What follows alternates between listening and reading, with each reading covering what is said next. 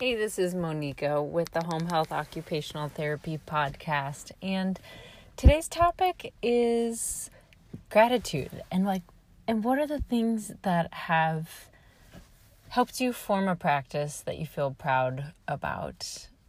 And we'll dig in just a moment. So thanks for being here.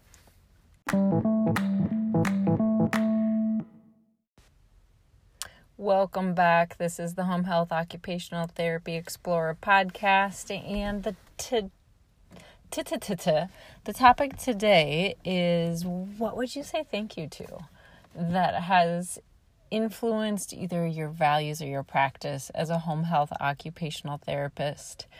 And the topic today was inspired actually by a really lovely visit that I had, and by the time that I left the house, the patient's husband said, "We're going to call you Nebraska." And when I was leaving, he said, "Thanks for all your help, Nebraska." And as you might guess, I am from Nebraska. And I often have been saying in my visits that I so appreciate being from the Midwest because, don't take this wrong if you're from the Midwest, but the standards are in some ways so low in some areas when it comes to geographically that every place you visit after you've lived in the Midwest is amazing because the rivers are clear and there's mountains and oceans and deserts.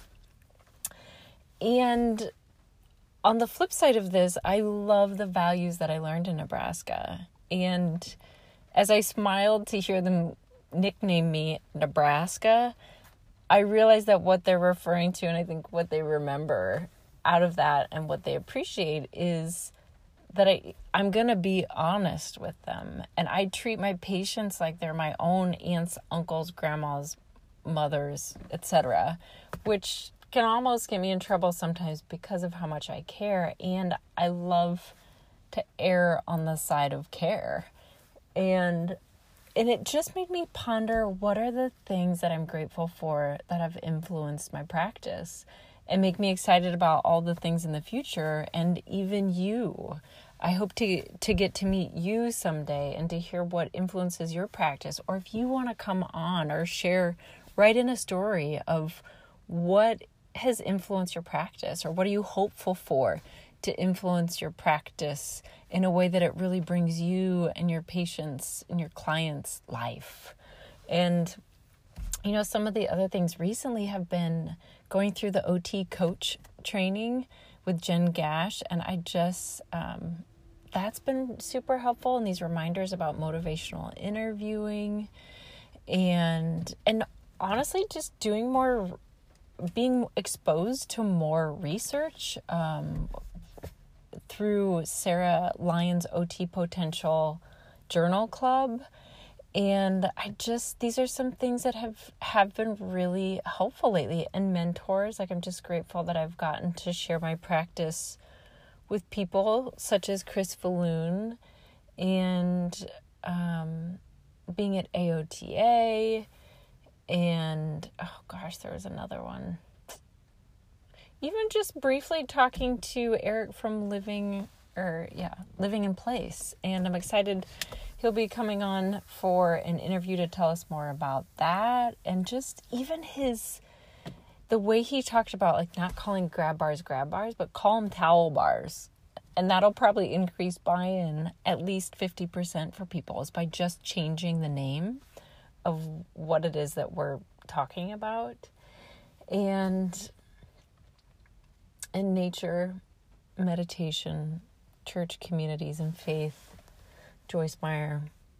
On the periphery, these are not necessarily specific professional things, and help me come back again and again to a challenging setting. And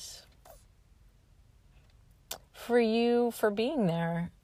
And I hope to hear more of your story and what inspires and has really just uplifted your practice. And as a closer, I will also say thank you, Karen Vance, and thank you for writing. And also thank you, Cornetti and Kraft, because I was thinking today that their CEU that I did on documentation in home health was also a game changer and actually made me just more engaged in the process of documenting and not so bored. I think before, which speaks to flow, is I just wasn't, the challenge level of documentation just didn't match my skill level. And so I was just either it seemed like bored by it or anxious by it. And now I feel like because of more training, which I found them through the occupationaltherapy.com CEU, I was able to just learn more and how to be more skilled in what I'm seeing and documenting. So how about you? What are you grateful for that has influenced your practice? If you'd like to share it, I'd love to hear it. Monica at homehealthotexplorer.com is my email address. And if you want to stay in touch with future updates, check out www.homehealthotexplorer.com. And thank you for listening. If you know somebody that you think might like this, please pass it on. Drive safe, count your blessings, and keep exploring.